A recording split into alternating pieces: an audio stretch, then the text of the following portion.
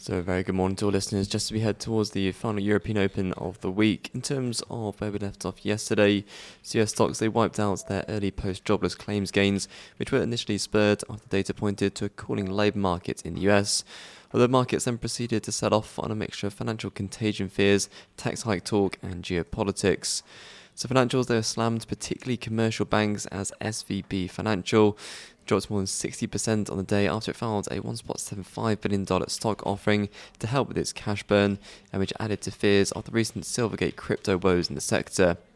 Whilst the rout that saw the four biggest US banks shed more than $50 billion in market cap. So the S&P 500, that closed down 1.85% and the Nasdaq down 1.8%. In terms of APAC trades, the stocks, they declined amid headwinds from the banking sell-off in the US. Whilst in terms of the breakdown, the ASX 200 now is pressured by losses in its largest weighted financial industry on spillover selling from stateside peers, with the index also hit by weakness in commodity-related sectors. For the Nikkei 225, that declined, with risk sentiment dampened following mixed household spending data, and banking shares further hit after the BOJ maintained its ultra-loose policy settings. So the BOJ, that kept policy settings unchanged as expected, with rates held at minus 0.1%, and QQE with yield curve control maintained to target 10-year JGB yields at around 0%, whilst they kept the band around the yield target at plus or minus 50 basis points, with the decision on yield curve control made by unanimous vote. Furthermore, the BOJ also maintained its forward guidance on interest rates.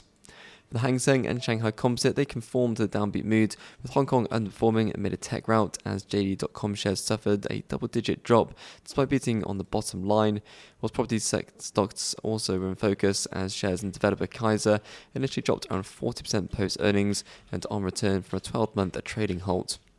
For US equity futures, they continued to decline, with the ES down at 0.7%, with the NFP data on the horizon, whilst European equity futures, they're indicative of a lower open, with Euro Stoxx 50 down some 1.6% after the cash market closed down at 0.1% on Thursday. The dollar index, that was lackluster as yields continue to move lower across the curve, with the dollar index maintaining status on a 105 handle.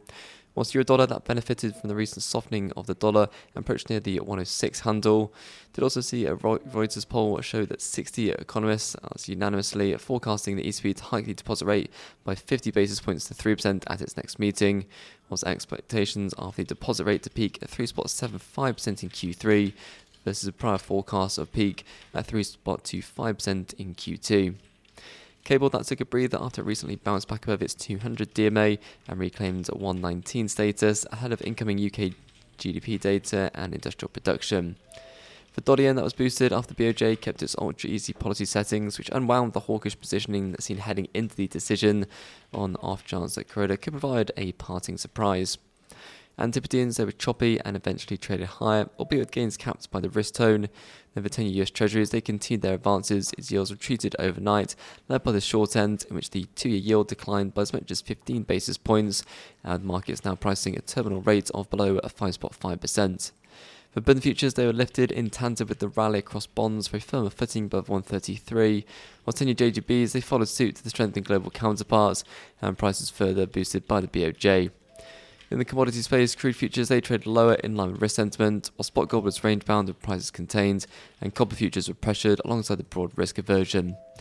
In the crypto space, Bitcoin continued to decline and dipped below the 20,000 level as risk assets took a hit.